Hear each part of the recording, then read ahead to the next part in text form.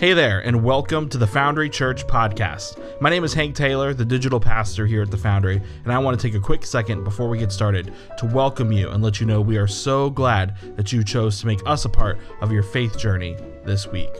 We're in an awesome series called Teleios, a brief guide to something we like to call here at the Foundry as God's intended reality for your life. We explore how you can be complete as God is complete, and we can't wait to share it with you. We want to encourage you, share this podcast if with anybody you know, friends, family, and we would love to see you for one of our in-person services in Central Florida on a Sunday morning.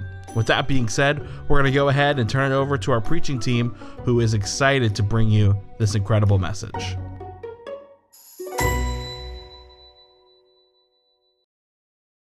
Good morning.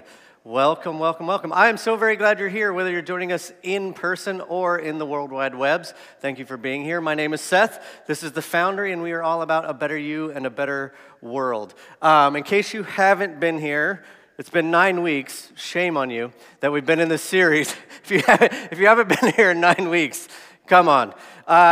We've been doing this series called Teleios. This comes from Matthew chapter 5:48. Jesus says, "Be perfect as your heavenly Father is perfect." If you've been here all 9 weeks, you know this speech. This is the last time you have to hear it for a while. Be perfect as your heavenly Father is perfect. But what we've discovered is that in the original Greek text, the word for perfect is the word teleios, which doesn't mean perfection as the way we think of perfection. It means actually to be complete or to be whole. So Jesus isn't saying be perfect like God is perfect. He's saying be whole or be complete the way your heavenly Father is complete. That's what we base this whole series on. So we've been looking at the story of creation, and we've been looking at this picture of shalom or completeness that is found in the story of creation, what we also call God's intended reality. And what we see in God's intended reality, how he designed everything to function, is that what we see is that there are these four essential relationships, which is what this logo is. So you have the proper relationship with God, the self, with others, and with creation. We've done these three things, God, self, others, and creation. Last week God, self, others. Last week we started creation. This week we will end creation. So last week, hold on. I was wondering, I got a new watch, and I should say my wife got a new watch, and so I got an old watch that's new to me. Is there a preaching setting on the Apple tracking? Is that a thing? Should it be? It should be, shouldn't it? I mean, I feel like I'm burning calories and I'm not getting the credit for it. That's a side note. Let's talk about the sermon. Sorry. So, last week, we talked about how the story of the Bible begins with God creating all things and then creating man, placing man in the garden to work it and to take care of it. We talked about how when you look at the world we live in, and we talked about the garbage mountains, we talked about the Pacific trash vortex, we talked about the extinction of species, and how it's like we've kind of missed the mark when it comes to this instruction to care for creation. We talked about how we are deeply connected to this place. We talked about, if you remember, the walking barefoot, the getting the hands in the soil and the microbes that are there to help release the production of serotonin within the body, which helps you to feel happier and more relaxed. We talked about the connection we have to this place through our breath, through our breathing, through the plants going through this photosynthesis and us going through this process of respiration, and how it all works together. We talked about how creation was God's primary revelation of himself, or the original word of God. And the idea of the whole thing, the larger thought, was that as we deplete, destroy this world that we live in, not only are we out of line, out of sync with God's intended reality, but also how we are essentially silencing the very voice that's speaking to us about the nature and character of God. So this week, I want to talk about what we call the original commission. Okay, in the story of creation, we see God's intended reality, and then we see God's original commission to humanity. How it is that humanity was originally intended to operate within God's creation, which ultimately speaks to things like purpose and identity and who we are, that kind of thing. So there's two different passages in the story of creation that I want to look at that I think reveal to us this original commission, okay? So the first one, Genesis 1:28, God blessed them and said to them, "Be fruitful and increase in number, fill the earth and subdue it, rule over the fish in the sea and the birds in the sky and over every living creature that moves on the ground." We also looked at this last week, but this is a part of it as well. The Lord God took the man and put him in the Garden of Eden to work it and to take care of it. So between these two verses, I believe that that comprise like the human responsibility for the earth that God created. I believe that there are six instructions here. You could make a case for 7. I understand that. I prefer 6 because I believe there's some overlap. But 6 things that make up the original commission. So here's the list: be fruitful, increase in number, fill the earth. That's the overlap. That's where you could do separate and make 7, which would actually be complete, which would actually be a better fit for this. I should have done that. I apologize. Subdue it, rule over it, work it, and to care for it. So what I want to do is I want to show you the Hebrew word for these. I'm probably going to pronounce them wrong. If you are Hebrew, I apologize. But I'm going to show you the Hebrew words, and I want to give you an expanded definition of these words, because I believe when you see this and understand these words like in their fullness, it creates a picture for us that maybe we've overlooked, misunderstood, maybe we haven't got the full like concept of, okay? So let's go through this. The first one is be fruitful, which is the word para, I think. It looks like that, sounds like that, sure. This refers to fruitfulness, obviously, but it's less about the fruitfulness of self and more of a command for you to help other things be fruitful. It has to do with the giving of our attention and taking care of a particular thing so that that particular thing can flourish in and of itself. This isn't as much about you being fruitful as it is about you helping the people and the things around you to bear fruit. The second thing is the word rabah, which is to increase in number, and then I tied that to fill the earth. This one is kind of what it says it is. Rabah means to like rear offspring. So it's the idea of you're growing in numbers, but along with the growing in numbers, the idea is that you fill the earth, that you expand into the various places. So it kind of speaks to this idea of diversification. You're moving into various aspects and components of the world. But there's this other component to this word that in a couple Hebrew dictionaries I found that this word does not just connect to the increase of people, but the increase of like creatures, the increase of thought, the increase of knowledge, right? So procreation is a part of this, but it's not limited to only the idea of procreation. The third thing is subdue the earth. This word is really interesting, kabas. Okay, so if you look at this, the root, like literal word of that's used here for subdue, it's actually not so positive upon first glance. The definition says, to make slaves, to rape women, and to dominate the earth. Isn't it interesting that those 3 things we put together? It's almost like this mindset of I just take what I want. There's this exploitation type mindset built into that. But knowing what we know about the rest of the commission, this doesn't really fit so well. And actually, if you dig a little bit deeper into this word, what you'll find is that this word is actually tied to the idea of like a kiln or a furnace, which like has to do with glass making and pottery and stuff. And so the idea is not to exploit the things, but this idea is connected to shaping and molding and forming, right? So it's not I just take what I want and do as I please and, you know, it's no. There's something in here, there's a responsibility for me to guide and shape and mold as if you were this glass blower. What's the glass blower do? Continually shaping and molding and spinning. And then you have the word radah, which is to rule. This has to do with our responsibility, obviously, to care for the earth. And this isn't, we're in charge, so we just do as we please. This isn't a medieval king who demands things from the villagers to the point that they also become poor and destitute. This is a kingly responsibility to his people, where his job is to care for the people in a way that is good for the entirety of the kingdom. So we have this responsibility to care for the gift of creation that we've been handed as if we are ruling over it as good, just, wise rulers that want the benefit of all, that are working for the benefit of all in the kingdom. Then you have the word abad, which means to work. This means to serve, to labor. It's even connected to this idea of worship. that there's some connection between working to bring order within creation and worshiping and honoring God. So part of the way that we honor, that we show the divine, that we are grateful, that we worship God, is by taking care of the gift of creation that he has given us. And then you have care, which is samar. This means to keep watch, to observe, to guard, and to protect this place that is our home. So when you begin to understand the original commission, you start to see that life really isn't about what we might call the American dream, about the pursuit of more, about the acquiring of more and more stuff, about climbing the corporate ladder, about being the commander of the universe. What you see is that life is about relationship, and it's about stewardship, and it's about balance, and it's about connection. Now, there's this incredible story about a guy named Jadev Paying. We've talked about this guy once before, but I figured he was worth mentioning in this moment because it ties into this whole idea of original commission. Jadev Paying is this Indian man from a remote part of India. He born and raised there. He lives near this place called the Brahmaputra River, something like that. It's the 10th largest river in the world, like 15th longest river in the world.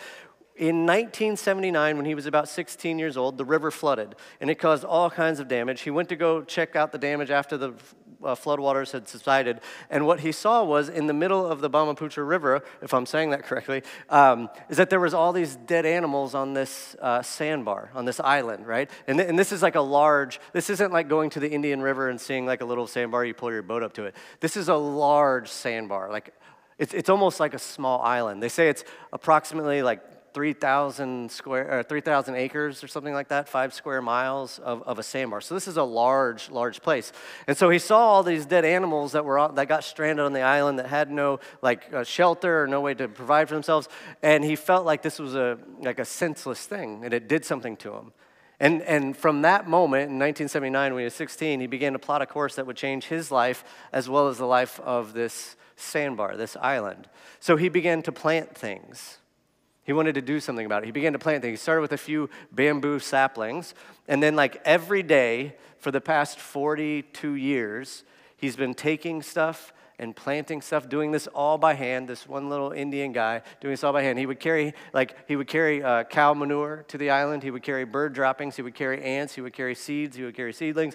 And he would help to fertilize and cultivate the soil so that it wasn't just sand. There was more to it so that things could grow.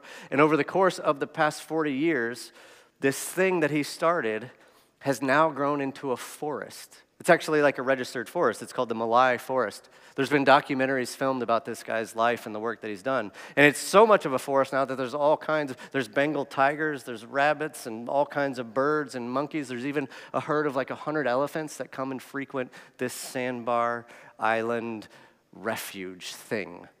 Let me show you a picture of the before and after. Here's kind of what it looked like before.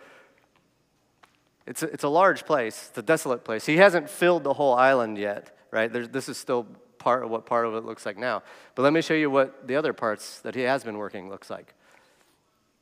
So he went from a lifeless sandbar to an actual forest that now is the home of all kinds of wildlife in just a couple of years. This illustrates to me the concept of the original commission. He took responsibility for creation.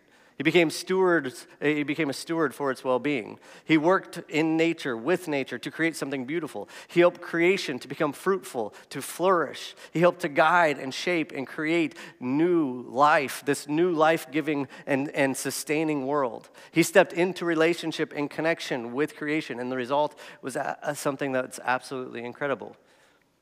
When you begin to understand the depth and significance of this idea of the original commission, you can start to see that when you make your life simply about the acquiring of more stuff, bigger, faster, more, better, whatever, it's almost like you're acquiring all this stuff that you think will make you happy and fulfilled, but yet what it's actually doing is moving you to a place of being a bit more disconnected. Like the things that you're pursuing in the name of fulfillment, meaning, and purpose might in fact be counterproductive to the things that will actually bring you like fulfillment and purpose, the thing that you're actually after. The original commission, it elevates and it brings value to the relationship between humanity and creation. It gives guidance and direction to what it means to be human, how we engage this reality. It highlights this idea of connection and relationship. It reveals the interconnectedness and interdependence of all things. It shows us that God and humanity and creation are in fact like deeply entwined. It serves to bring a sense of maybe even like sacredness, maybe even a sense of holiness to the nature, to the very, to our very existence. Now, let's talk about wholeness as holiness. So there are a couple interactions in the Old Testament between God and man that we see, they say Old Testament, happening in the Old Testament. I want to look at these because I think these give us something to think about as in this like much larger conversation we're talking about. So the first one comes to us from the story of Moses. If you're familiar with Moses, he kills a guy in Egypt. He goes on the run. He flees to an area called Midian. He meets a girl. He gets married. He takes care of her dad's sheep, all this great stuff. One day he's out being a shepherd in the desert, and then he stumbles across this tree that's on fire, but it's not burning up. Moses in the burning bush, you know this thing. And so like every normal person would do when they see a tree that's on fire but it's not burning, they have a conversation with it, and then they talk about life and like the larger things of life, like, you know, normal. Yeah, that's just the thing I do. But at the beginning of the conversation, they're interacting, and this is what God says to Moses. Exodus 3. "Do not come any closer," God said. "Take off your sandals, for the place where you are standing is holy ground." Take off your sandals. The place where you are standing is holy ground. So the talking fire shrub that's identified as God says that the place where you are standing is holy, and there's something about the holiness of this ground that requires the removing of the sandals from his feet. Now, there's another story found in the book of Joshua. Joshua becomes the leader of the 12 tribes after the death of Moses. They've crossed the Jordan River. They're moving into the Promised Land. They're just outside of Jericho, like moments before the Battle of Jericho. And in that moment, they're having this meal. It's like the first meal that they've had that's not quail and manna. It's this first meal from the fruits of the Promised Land. And the angel of the commander of the Lord's army shows up like magically. He just appears like out of thin air. He appears, and then he has a conversation with Joshua, and he says this: "Take off your sandals, for the place where you are standing is holy." And Joshua did so. Take off your sandals, the place where you're standing is holy. So apparently, according to these stories, there's a place in Midian where the ground is holy, and there's this place near Jericho where the ground is also holy. And in both instances, the instructions from God concerning the holiness of the land is to remove the shoes, remove the sandals. Is the removal of the sandals, because of the holiness of the ground, about preventing something? Is it about preventing something, right? Don't walk or step on the holy place because you don't want to like mess that area up. It's like when I tell my kids, take off the shoes at the front door so they don't track dirt on the carpet, right? Don't mess this up. The living room is the holy place. I don't want the sand in the carpet. Is this about preventing something, or is the removal of sandals because of the holiness of the ground about allowing something to happen? Is God wanting to prevent the messing up of the holy place in this sacred little area, or is the removal of the sandals about allowing for something to happen? That by taking off the sandals, Moses and Joshua might be more connected to the divine. There's another story about a guy named Jacob. You may have heard of him. He fell asleep on a rock. He had this crazy dream, angels up and down the ladders, this whole thing, you know what I'm talking about. He wakes up from this dream, and he says something really interesting. He woke up from his sleep. He thought, surely the Lord is in this place, and I was not aware of it. Surely the Lord was in this place, and I was not aware of it. So either the ground was only holy in these three moments, in these three times, in these locations because of the presence of God. It was only holy in Midian because God showed up in that time, in that moment. It was only holy because God showed up near Jericho in that time, in that place. It was only holy when Jacob fell asleep in that time, in that moment. Or it's all always holy. The ground is always holy, and like Jacob, we must wake up to the reality of the presence of God that is always everywhere, even beneath our feet. And it's the removal of the sandals and the direct connection to this ground, which embodies the holiness of God, that helps us to tune into and experience the reality on a much deeper level. Is there a holiness to the ground that we walk on? Well, what did Paul say in the book of Romans that we talked about last week? For since the creation of the world, God's invisible qualities, his eternal power and divine nature, have been clearly seen, being understood from what has been made, so that people are without excuse. Being clearly seen from what has been made. If God is holy, which I believe he is, and I believe this would fall under the category of like divine nature, invisible quality, that sort of thing, and that these things of God can be understood through creation, which is this tangible expression of the love of God, of the Word of God, then maybe there's something to this holy ground thing. Maybe there's something to this removing of the sandals thing. It's kind of a similar thought to our buddy from the 14th century, the German theologian Meister Eckhart, where he said this: if humankind could have known God without the world, God would have never created the world. If humankind could have known God without the world, God would have never created the world. So both Paul and Eckhart here seem to have this same basic awareness and understanding that part of the way that you experience the various aspects of God is through the tangible realities of the material world. That God is revealing God's self in and through that which has been created out of God's self. So to remove the sandals, then, is to remove the things that separate humans from God. To remove the sandals is to bring together creator and creation. To remove the sandals is to step into a much larger understanding of the oneness of all things. To remove the sandals is to connect with the source of our being, which is where wholeness and completeness is found. Be complete, like your heavenly Father is complete. To remove the sandals is to be connected with the source of our being. To remove the sandals is to be reminded that life and breath and all of creation is in fact sacred, because it's in these things that the holiness of God can be experienced. Now, when you start to consider the various forms of connection that we talked about last week, right? The benefits of walking barefoot, the having the hands in the soil, the connection to the breath and the world that we live in. If you take all of that, all the stuff in light of connection, and then you add in this stuff that we've just kind of talked about, right? The original commission speaks to this relationship and balance and connection. You have the concepts, these ideas of the holiness of the ground and God's invitation to remove the sandals, as well as this idea that God can be known through the physical realities of the world.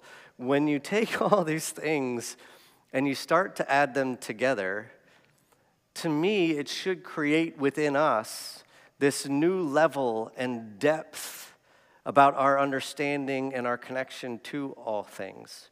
And maybe this is why in the story of creation, that once God created things, he called them good. Maybe this speaks to the fullness of the life and what it means to be human. And maybe it's a lack of understanding some of these things that leads many people to this place of feeling a bit small and a bit insignificant.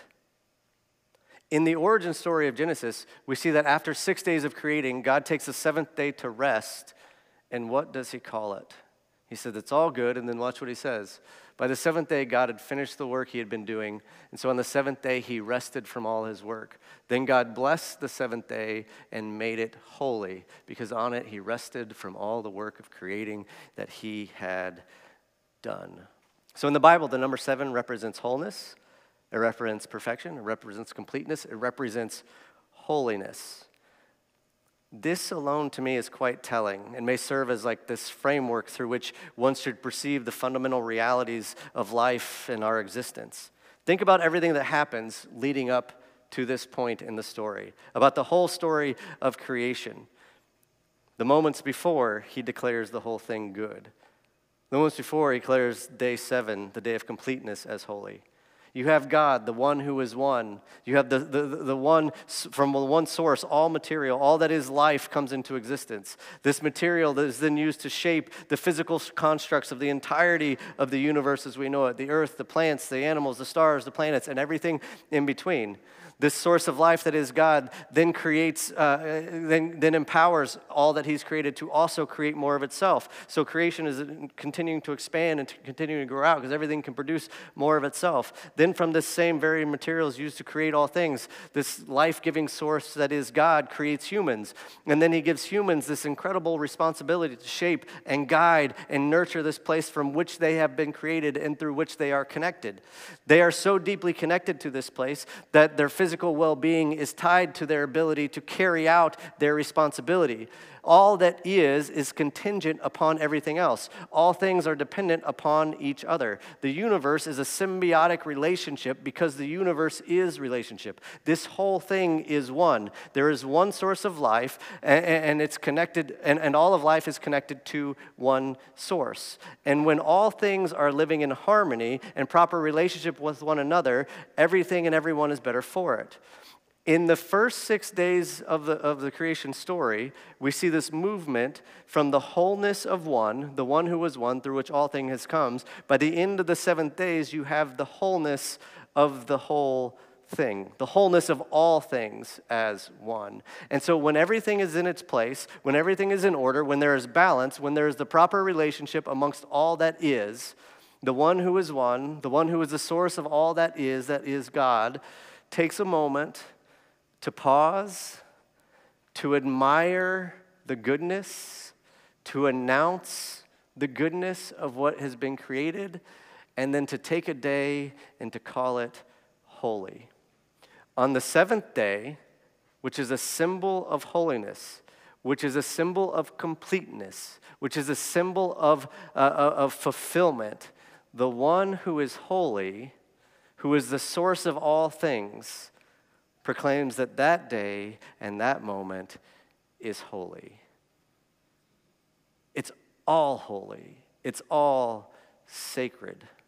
To understand that it's all holy and that it's all sacred should be essential to our understanding of absolutely everything, which means that how we live, how we operate, we should function in a way in which we treat the self, each other, creation, God. We should treat all of it as if it's holy and sacred. That we seek not just the good of self, but the good of all, because the good of all is ultimately the good of self. It's wholeness that sits at the heart of God. It's wholeness that sits at the heart of God's created order.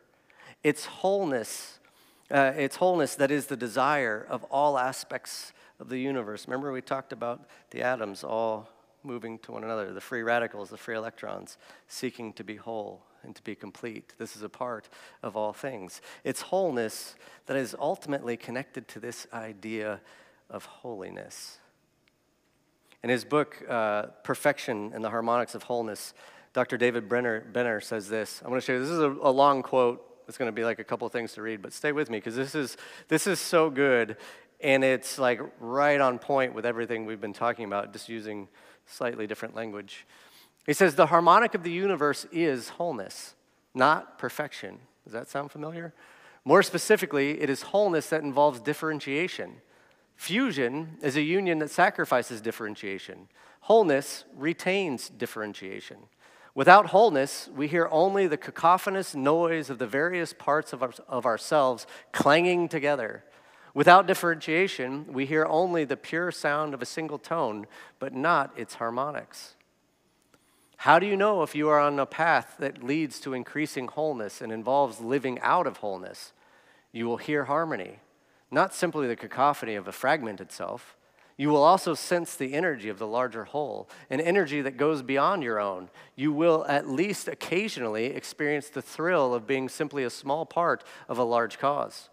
The thrill of being a tool seized by a strong hand and put to an excellent use. You will be comforted by knowing that we are all interconnected. In a very real sense, therefore, what you do for one another, you do for yourself.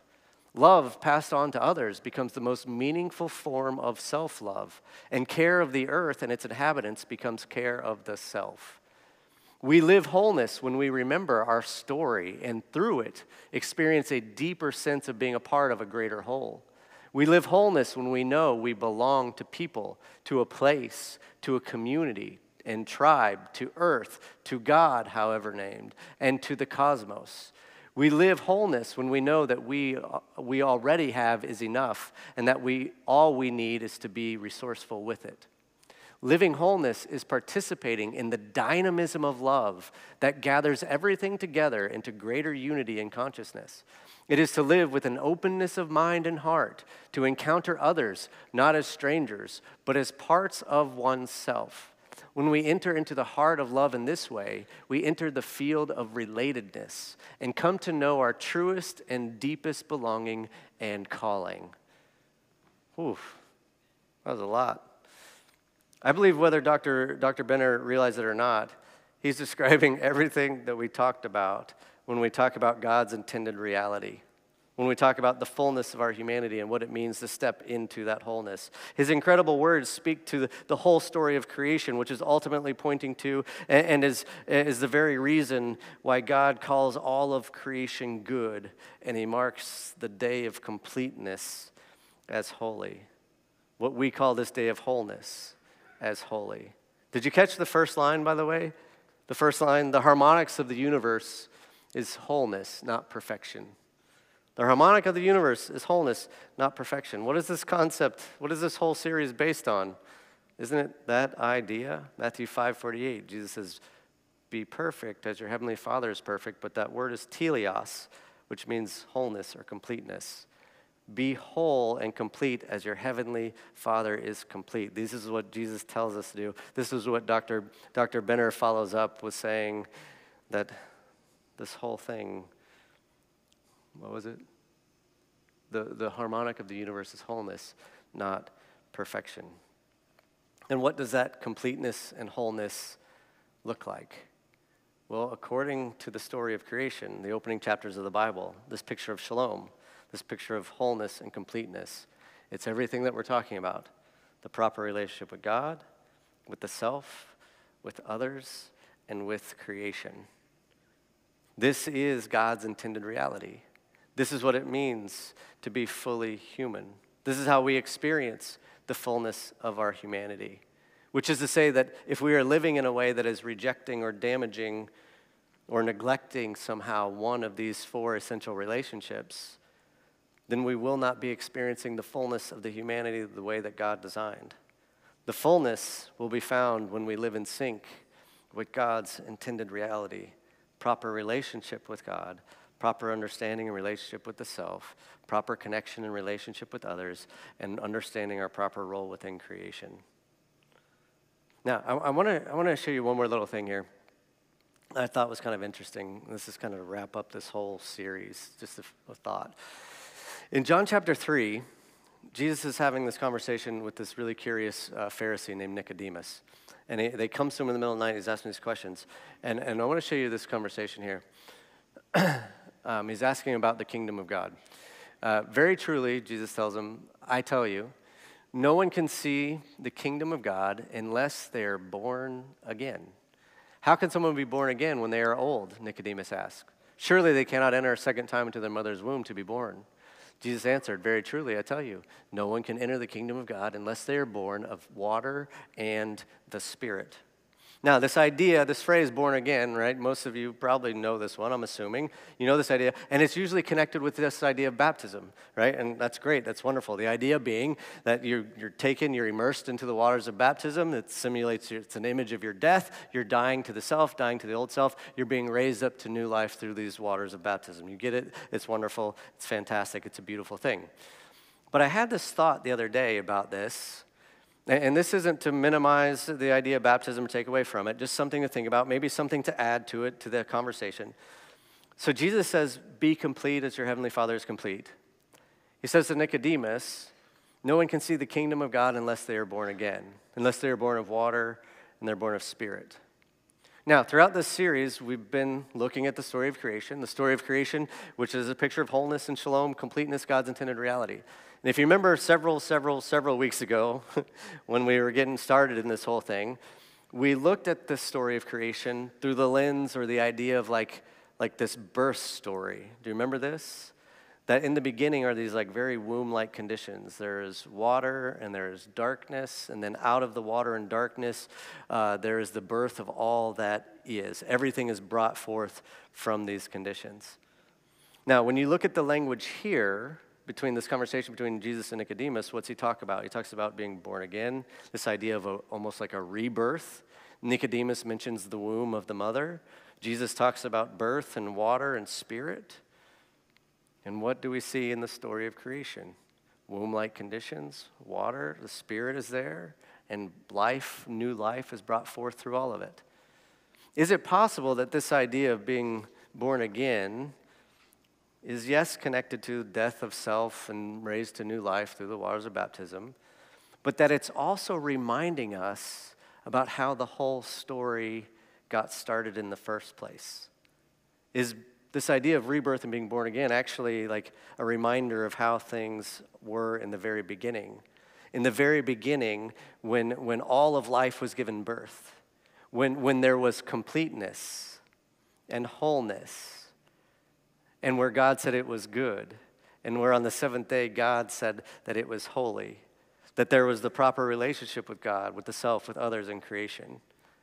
Is it possible that maybe this idea about being born again to see the kingdom of God is connected to this idea of reclaiming the story? Is it possible that it's about returning to God's intended reality for the self? To be born again is about dying to all the ways that you are disconnected from God, self, others, and creation. Being born again is about realigning the self with God's intended reality. With God's intended reality, which is in fact the fullness and completeness of your humanity, just as it was designed from the very beginning. So maybe there's this connection that when Jesus says be born again, he's calling us back to the thing that was God's intended reality, to be brought back into that proper relationship, God, self, others, and creation. To be brought back to the fullness through which all things were created, brought back to completeness, which was in God's intended reality, which is ultimately what you might even call Teleios. It's fascinating to me. It's fascinating. So today I'd like to extend a little bit of an invitation. We don't do this a whole lot, but I figured it was fitting in light of this conversation. I'd like to extend an invitation to reclaim God's intended reality for your life. To extend an invitation to Teleios, to extend the invitation to be born again, to rebirth. If you're here and you've never said yes to Jesus, if you've never been baptized, you find yourself in a place of disconnection, and maybe you find yourself looking for more. Maybe you find yourself looking for a deeper sense of wholeness, of completeness. Maybe this act of rebirth or being born again will allow you to reclaim God's intended reality for you. Right? If that's you and you're here and you've never said yes to Jesus, we're going to have some people in the back. I know we have Kit Moody and Steve Moody and Kevin and Patty and Hank. They're all in the back there standing. In a minute, we're going to stand and sing. If that's where you're at today, they'd love to talk to you about that. What's that look like? If you're here today and you'd like to be baptized today, that's great. We got a baptistry right there. We've got towels and stuff. We can do that now. Maybe you're here today and you just feel like something's off. Maybe you've been baptized, you've said yes to Jesus, but you're still feeling maybe some of these areas you've got some disconnect in. Maybe you just need some prayer. God, I'm struggling with my self-identity. Where are we at? I'm struggling with my identity within myself. Maybe you just need some extra prayer. They'd love to pray for you over that. God, I'm struggling in my relationships with my family, my friends, my community, whatever. Feeling, we can pray for that. I'm struggling with my identity. I don't know what to do with my life, myself. I don't know how I fit into this whole big thing. The world's all falling apart. Okay, let's pray about it. Maybe today you've been here and you've been baptized, and maybe you don't want prayer, somebody to know what you're going through. That's okay. This is a time for you. Maybe you just sit with that before the Lord. You take that disconnect and you say, God, I want to bring this to you. I want to reclaim the wholeness that I was intended to have. I want to step into God's intended reality for my life. That's fine too. We're going to stand, we're going to sing. This is time for you to think, to sort, to reflect. Wherever you're at today, whatever it is you're wrestling with, dealing with, lean into that. Lean into that. Kit and Steve are over here by the cross if you need prayer or want to talk about being baptized. Hank's in the back there. Mr. Kevin's in the back there. We're going to stand, give you this space, sing into this moment.